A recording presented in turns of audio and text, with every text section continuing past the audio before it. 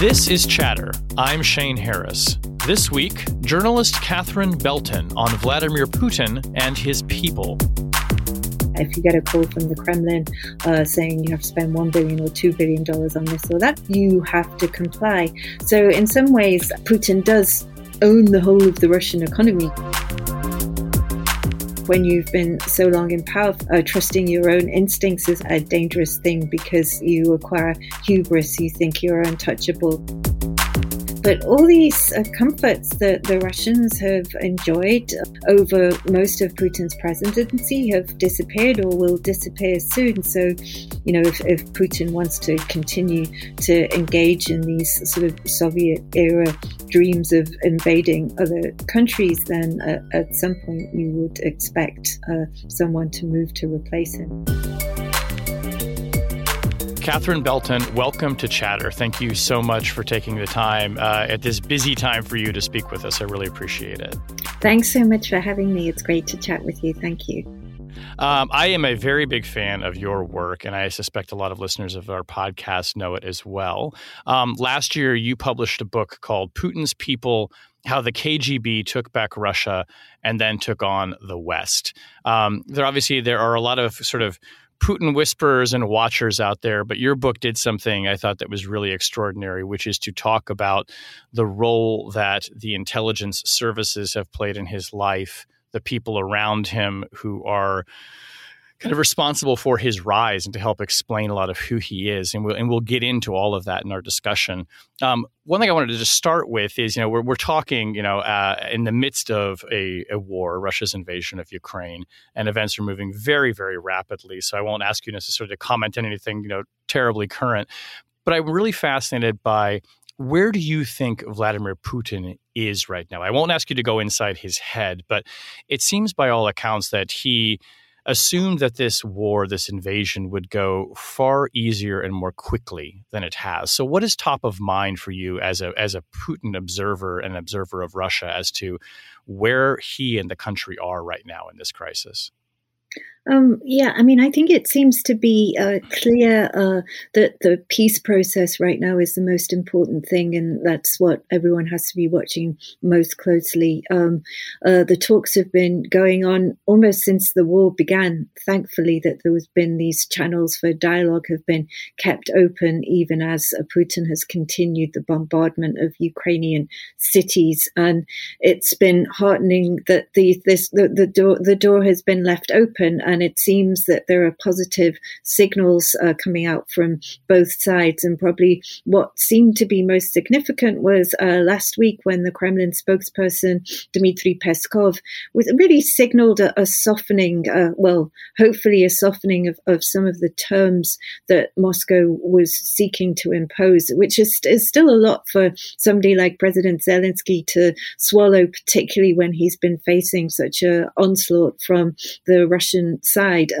But Peskov basically signaled that Russia was seeking for Ukraine to accept a neutral status, that it wouldn't join any bloc whatsoever. And he also said Russia wanted recognition of Crimea as Russian territory and recognition of the independence of Lugansk and Donetsk, which is a pretty tall order for Zelensky to swallow, particularly when he's not just got a gun to his head, but there's real bombardment of Ukrainian cities going on. But it does sound like those talks are making progress. Zelensky has certainly indicated that he's willing to have neutral status for Ukraine.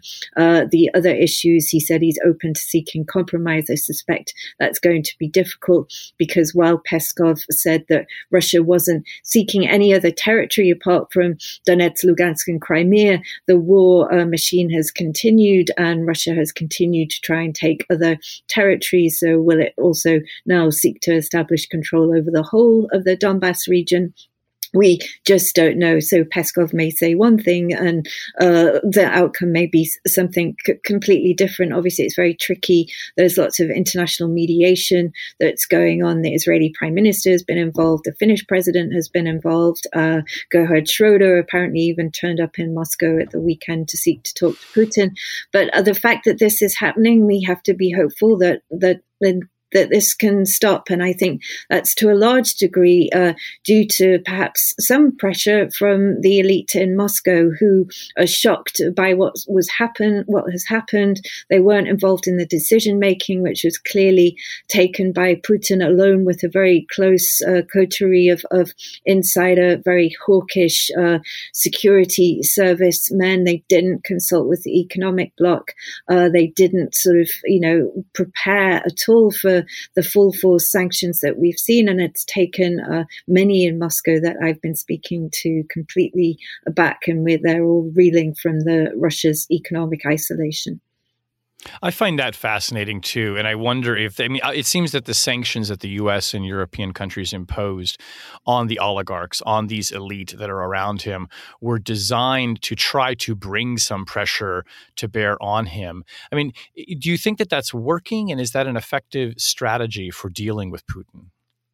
I think, it works to some degree. Obviously, the oligarchs, for instance, like Roman Abramovich or Mikhail Friedman or any of the people who made their money in the Yeltsin era, they're certainly not oligarchs in the traditional sense of the word anymore, because in the Yeltsin era, they could basically dictate their wealth to the Yeltsin government and arrange the carve-up of assets to themselves. It knocked down prices. Some of them even took senior posts in his government.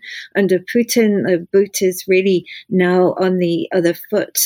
We've heard Piotr Alvin tell Robert Mueller, when during the FBI investigation into Russia's interference into the US elections in 2016, Piotr Alvin, when interviewed by Mueller, basically openly said, yes, I meet with Putin. Yes, I get instructions from him. And there are consequences if I don't obey them. I was told during my book reporting by another Russian tycoon that the Kremlin's control over the business environment, over the legal system is such that, yes, they have to obey orders. And one of them said, if I get a call from the Kremlin saying spend $1 billion or $2 billion on this or that strategic project, you can't refuse, you have to comply. So there are more, these so-called oligarchs are more kind of like arms of the Kremlin to some degree. Often they'll be acting in their own self-interest, but sometimes they'll be either volunteering to do favors for the Kremlin, or they'll be acting on orders of the Kremlin, because it's how the system has existed, and they've done very nicely out of it while everything was stable. They'd got fabulously wealthy, were able to retain their wealth as long as they stayed on the right side of Putin's Kremlin and carried out tasks for him whenever necessary or whenever asked to. But Putin's invasion of Ukraine has completely overturned that apple cart. The system has been completely disrupted. All the kind of influence networks that some of these individuals had built in the West have now been completely torn up and uprooted. The international status is completely damaged. And Putin really, as president of Russia, served the function of being the guarantor of stability for the system in which this kind of well-connected group of insiders had fabulous wealth and were able to use that wealth to win friends and influence people in the West and establish influence for Russia in the West too. And that's been completely overturned. So rather than, I think, of some of these individual oligarchs coming to Putin and raising the riot act, which is impossible because they'll just get sent to jail. It's more a question of systemic backlash. There will be systemic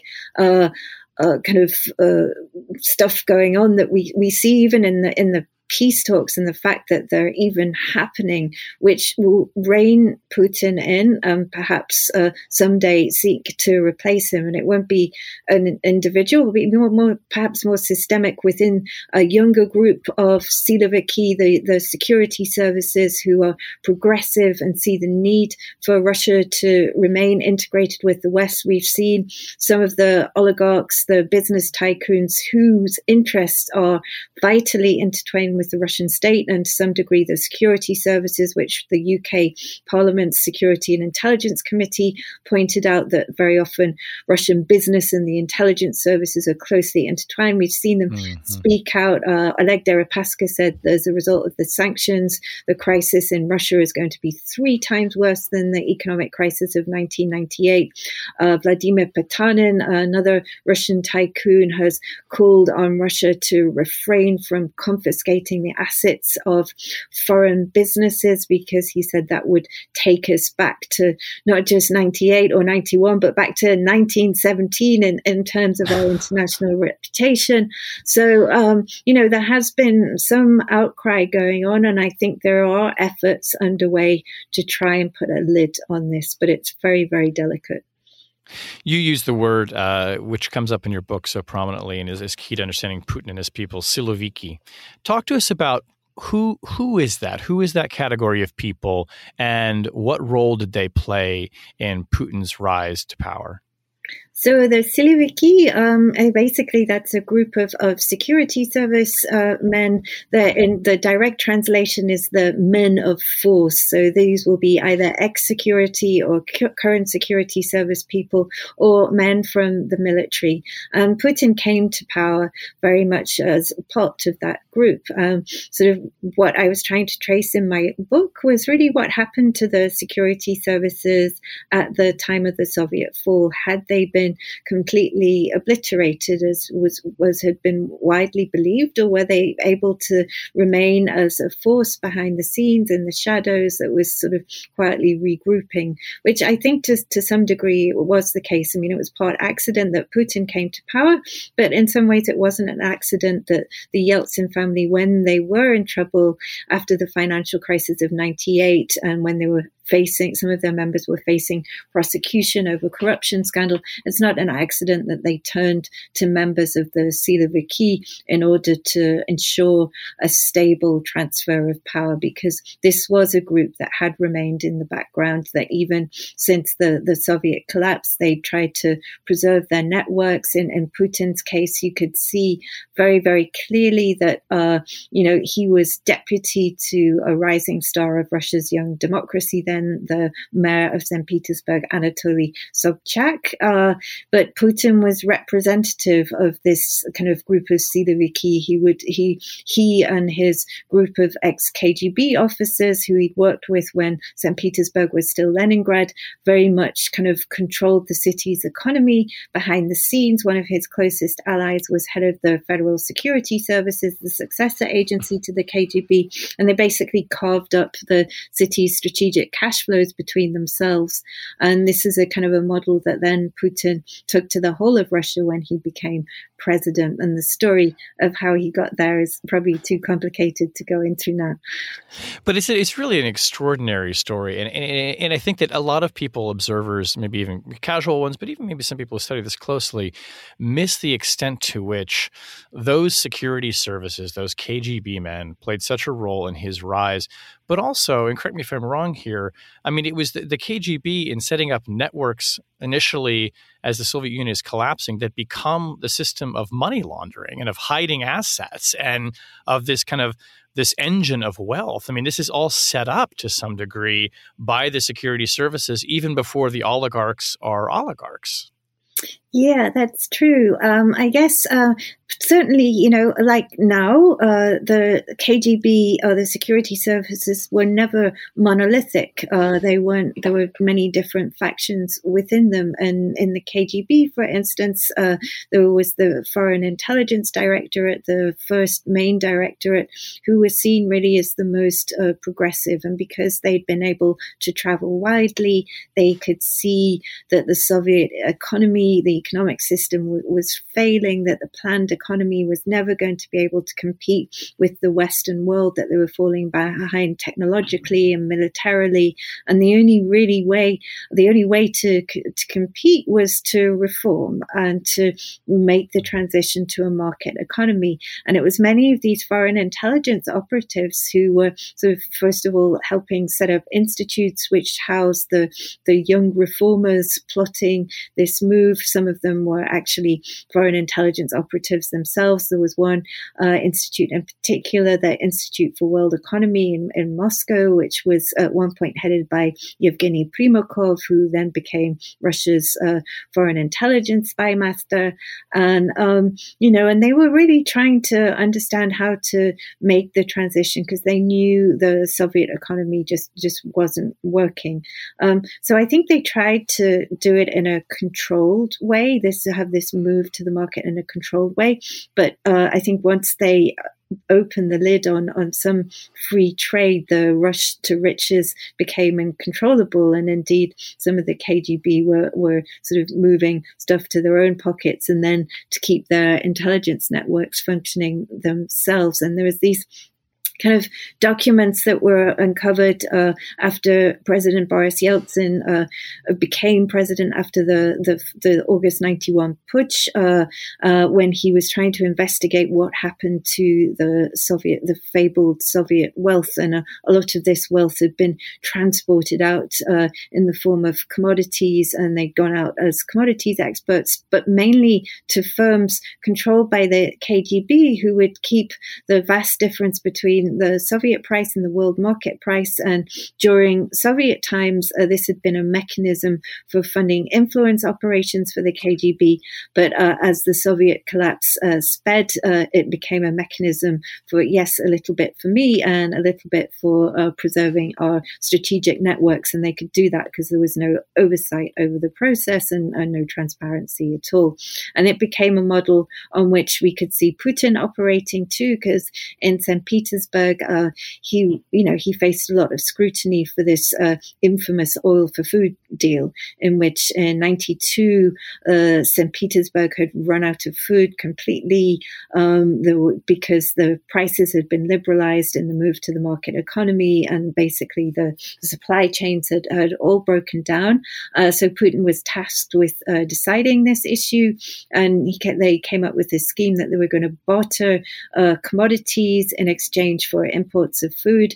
Putin handed out licenses and export quotas to some crony companies, which ended up sort of running away with the proceeds of these deals and not delivering any of the food imports. And the West had always seen this through the lens purely of kleptocracy, that here was Putin lining the pockets of his friends. But actually, when I spoke to a former KGB officer about this who'd worked with Putin on the schemes, he said, look, it was more strategic than that we needed to create slush funds in order to kind of, one, keep imports of infrastructure coming into the city and also to preserve intelligence networks, because many of the companies that Putin was handing out licenses to had connections to the KGB during the Soviet past, or they'd been involved in these type of influence operations in the past. And this was a time in 92 when Russia had pronounced itself bankrupt. It had taken on all the debts of the Soviet Union,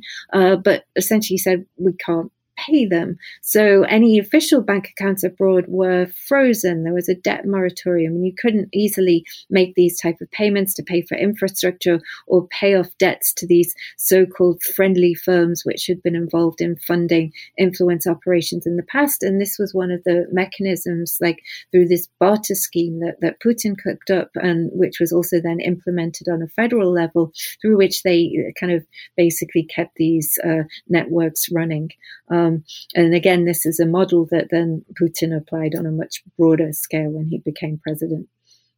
And as you describe it, it makes so much sense that an organization like the KGB, which has this foreign intelligence arm, that's its job is to go out, it's to try to understand the world as best it can, to bring that back for decision makers, would have this sense of what was going on in the Soviet economy, what was failing, what was going to work, what wasn't, and would be really well positioned to try and at least give it a go to make it work. And it strikes me as such a dichotomy to where we find Putin now, where what I'm thinking of is when I talk to U.S. officials and intelligence officials, they describe his inner circle around him as vanishingly small.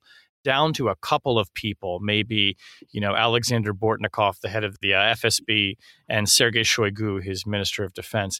And it just seems it's such a contrast to this idea of how when things were getting set up, they had all of the benefit of this expertise and contacts and networks. And it's almost like you see somehow like this bubble just getting tighter and tighter around Putin. Do you see it that way, or is that a misreading, do you think? No, I think that's completely correct. And it's a direct result of him being so long in power. I just think he's come to sort of trust less and less sort of this wider circle of advisors. It's also a result of the pandemic in which Putin has been incredibly isolated. I've heard sort of even one of the major Silovik complained to somebody quite recently that he'd had to quarantine for 2 weeks before he managed to get to see Putin. So his circle of advisors has really narrowed. And I think it's narrowed also as his perception of the world has hardened. This worldview in which the West is the enemy and the US is trying to encircle and undermine his regime has hardened. He's come to trust less and less the technocrat members of the regime, and they've had less and less access to him because they're seen as having dual interests, and maybe he won't trust them as much as this kind of very hardcore circle. And it certainly seems to be the case that the decision to invade Ukraine was not widely discussed, that it was indeed taken by this very small coterie of hardliners. None the least, I think, is Nikolai Patrushev, the head of the Security Council, who at that infamous meeting of more than 2 weeks ago now was almost telling Putin what to think. He was the most confident person in the room. Putin looked a bit nervous, actually, when he was speaking to him. And Patrushev was telling him that the then very much only simmering conflict over the separatist republics of Donetsk and Lugansk had been organized by the US, that the Ukrainian population didn't want it. They'd been forced and threatened down this path. And the US was seeking to destroy Russia. And our task is to preserve our sovereignty and territorial integrity. And Putin looked kind of nervous when Patrushev is telling him all of this. So, I think his views have been very much now completely dominated by this hardline group, and we're seeing that in the results of what's going on now. And it's almost like as well, I guess Putin is heading for 70 this year. He'll be 70 in October, and I don't. Is this? We don't. It's almost. One source told me, one person who used to be close to him said it's almost as if he's trying to relive his Soviet youth, where he thinks it's a good idea to ride into another country on tanks, and seems to have been misguided. Do you think that this close network of advisors, or however we want to think of them, this small number of people around him who it sounds like are filling his head with either disinformation or their understanding of reality is very, very flawed. And that was one of the key components I know of U.S. and British intelligence assessments, was that the people around Putin are not telling him the truth.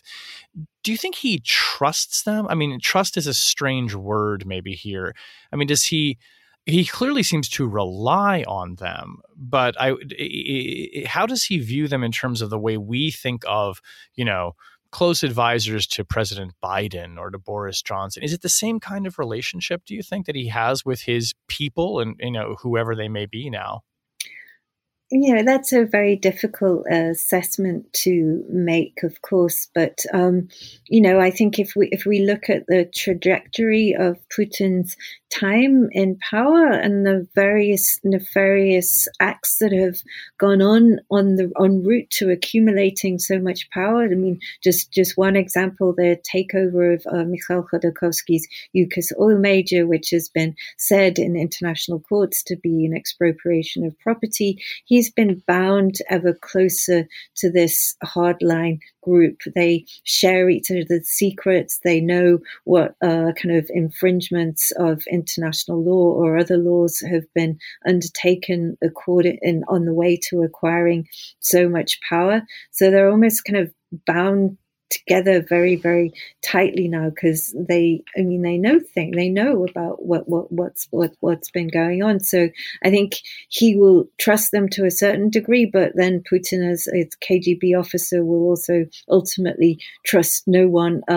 And I think when you've been so long in power for 20 years, trusting your own instincts is also a dangerous thing because you acquire hubris. You think you're untouchable, and you have to look at the way that Putin sometimes speaks about other Western leaders with a large degree of disdain because he's outlasted them all by now. So I think to a large degree, perhaps some of this, what we've been seeing in the last couple of weeks is due to his hubris, his belief that he's invincible. And so maybe the fact that he was told what he wanted to believe, and clearly he has believed this line that the Ukrainian population has been some way subjugated, because it wasn't something that he believed in 2014. In 2014, there were also 150,000 Russian troops amassed at the Ukrainian border, but Putin then satisfied himself with just annexing Crimea because that was seen as something that, although it was a kind of in breach of international law, he could do so without almost firing a shot. They had the referendum. There was a large Russian-speaking majority there, which was ultimately in favor of joining the Russian Federation. But he knew then, and he was dissuaded by a broader group of advisors then, that one, if he were to invade Ukraine, if he were to send these 150,000 troops over the border, that he would face a severe economic reaction from the West, and that he wouldn't have the support of the Ukrainian population. But as his time in power has gone on, it's clear that one, he's not getting that same type of advice anymore, and two, he's begun to believe his own Kool-Aid, and I think that's been reinforced by the total Kremlin control over the media. So when he turns on TV, he hears the same thing as Nikolai Patrushev or another of that type of advisor has been telling him. He will see these kind of ideas of Western plots against Russia, the Nazis running Ukraine, even though the president is Jewish, and it just becomes this network of reinforcement. We know a lot about the men, I gather they're almost exclusively men, who have become incredibly wealthy under Putin and under the current system. What do we know about Putin's money? I mean, I've seen people speculate and say he could be one of the richest people on the planet. What do you know about his own wealth and how he enriched himself in Russia? When the US handed down its first set of sanctions following the annexation of Crimea, I spoke to Vladimir Yakunin, who was one of Putin's closest allies from the KGB in St. Petersburg. And we were talking specifically about how the US Treasury had said that Putin may be able to access cash stored in Gunvor, the oil trader owned by one of his close allies, Gennady Timchenko. And Yakunin said, Putin can access the cash of all of Russia. What are you talking about?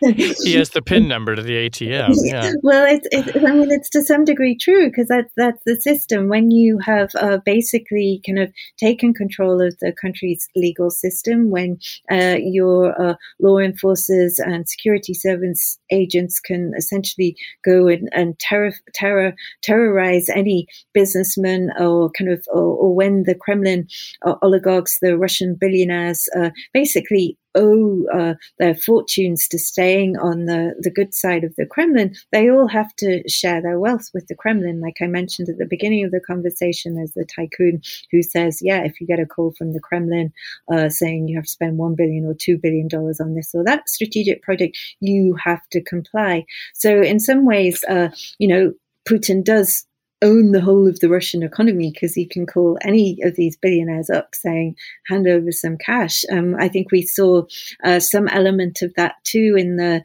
Panama Papers revelations, when you could see, some of the Russian billionaires like paying quite a lot of money into offshore companies controlled by Putin's best friend from his childhood, Sergei Roldugin, who was a cellist and certainly not a businessman at all. And why he had anything to do with a network of offshore companies through which $2 billion had run was a question. But there were Russian billionaires, Suleiman Karimov, Arkady Rotenberg, who were making payments into these cash networks. So, I mean, it's like a multi-level system. You have the billionaires who may act as proxies for the Kremlin, for Putin. They may contribute to strategic projects for the Kremlin. And then there are those who are closer to Putin, like first of all, Gennady Timchenko, who the US Treasury singled out as his Gunvor oil traders, as Putin may have a stake in this Gunvor oil trader.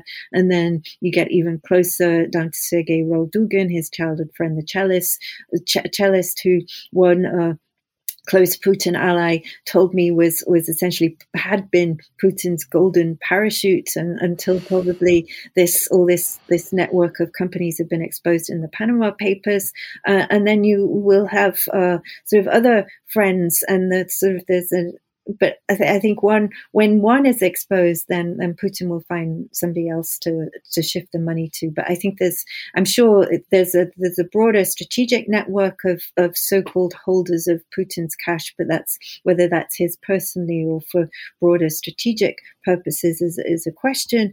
And there are all these billionaires will be willing to chip in to pay for private jets, for yachts for Putin or whatever. And then I think the great mystery is who's holding the secret bank accounts now, if there are any. We know about Roldugin, we know about Timchenko, but they've been exposed, so there must be others. Were you surprised by the sanctions that were levied, and in particular things like the central bank sanctions? And do you think that they are working in the sense that presumably they are designed to some significant degree, either dismantle Putin's wealth or cut off his access to a large portion of it? I think the central bank sanctions, everyone has been surprised by them. I think the Moscow elite were completely taken aback. I mean, there had been talk before from the US community about how the US could go ahead and sanction the biggest state banks, Sberbank and VTB, in case of war. But nobody in their wildest dreams even imagined that they could go ahead and sanction the central bank in the way that it has done. Because if they had, they wouldn't have kept so much money, $300 billion worth, open to being frozen in the way that they did.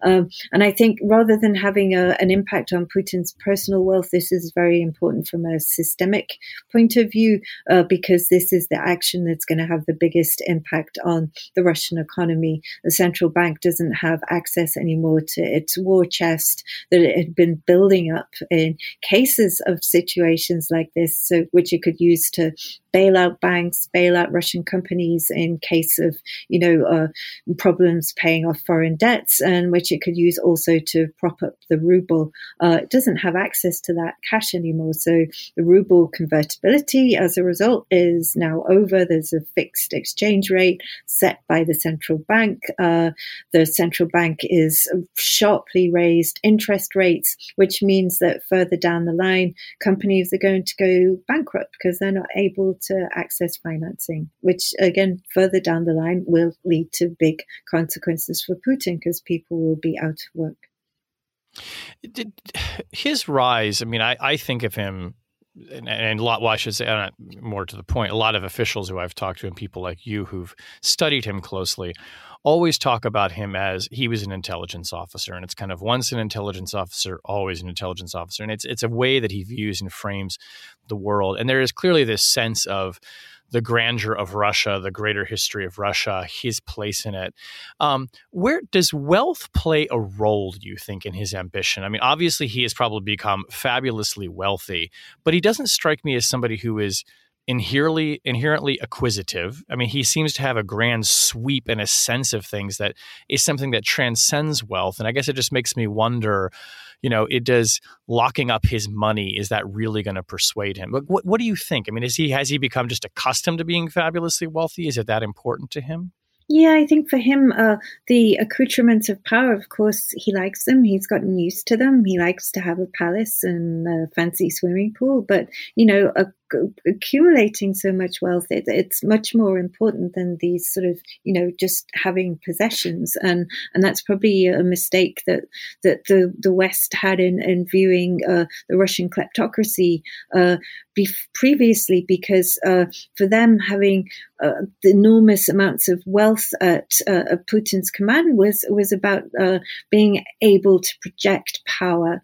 And first of all, the takeover of the Russian economy wasn't just about lining his and his cronies' pockets. It was about being able to maintain control of the country's politics, that they could take control of the strategic cash flows so that they could then deploy them to kind of make sure regional elections went the Kremlin's way, to pay for state propaganda.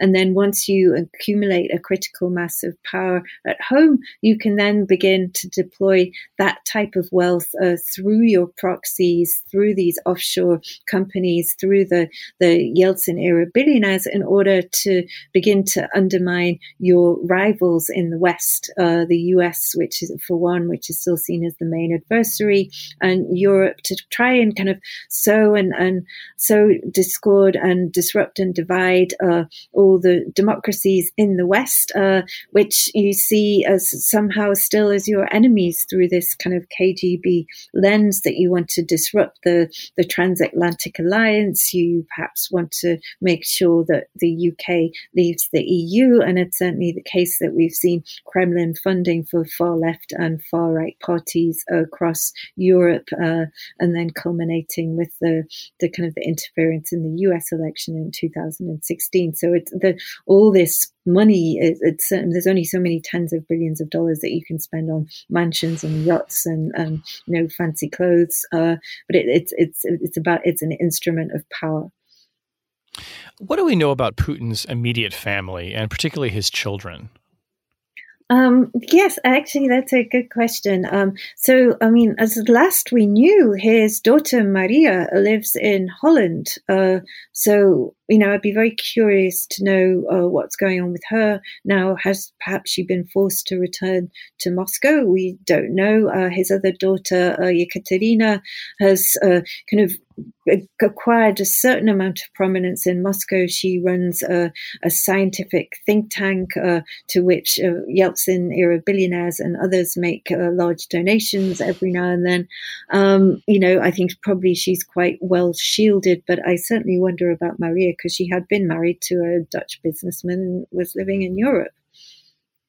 And is there some indication that she was living abroad because she wanted to get away from her father and didn't want to be part of his world? I have no idea. I don't know. Wow. But I mean, those were different days the last I heard from her were different days when certainly even those closest to Putin many of them were still accepted in Europe. But obviously that's changed completely ever since Putin invaded Ukraine. So I'd be surprised if she was still in Holland and not sort of in some Kremlin safe house in Moscow.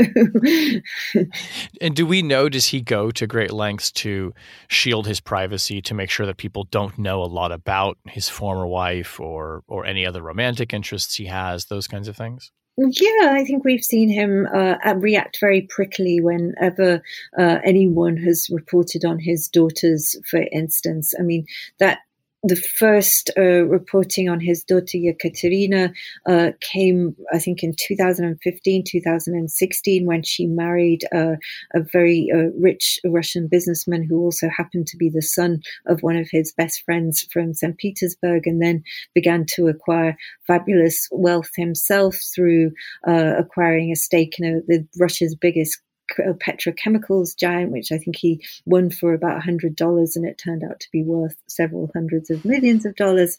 And I think the Russian journalist community, there had been like this great revival of Russian investigative journalism, in which I think there are various leaks have been going on as well, but they were able to kind of dig into how the husband of Putin's daughter had acquired such fabulous wealth. But obviously that's all been completely overturned now too by this campaign in Ukraine, in which journalists now face jail for even saying it's a war. And I don't think any of these journalists are even still in Russia. They had to leave even before the invasion because there was a big crackdown going on. So we've seen Putin react very, very sensitively to this, but I think because of the reporting around Yekaterina, she has gained more prominence. She did even publicly attend the St. Petersburg International Economic Forum last year, which is meant to be the big showcase for the Russian economy. She spoke at that. She's been acquiring a more public role, but very little is heard about Maria. And we hear very little now about Putin's ex-wife or any of his other alliances. Let's talk about you a little bit. Where did you grow up, and how did you get into journalism? And then we'll come to how you started reporting on all of these people. But how did you get into the business? Well, I grew up in the north of England. When I was finishing school, the Berlin Wall was falling, and I was sort of just fascinated by the whole process, these collapsing empires. I'd studied German at school, and then before I went to university, when I was deciding what to do, I went on a trip to Moscow and happened to be there in December 91 on New Year's Eve, just as the Soviet Union was collapsing and was on Red Square, the first time that the Russian flag had been hoisted over the Kremlin. It was just an incredible experience that completely blew me away, and I was fascinated and obsessed ever since. So I studied Russian and German at university, and then moved to Moscow pretty much as soon as I graduated, and ended up working at some English language newspapers and remained obsessed ever since. And did you always know that you wanted to write about Putin and these people around him? I mean, obviously not always. As soon as he came into power, but had this been a long time ambition to dig into him in this way?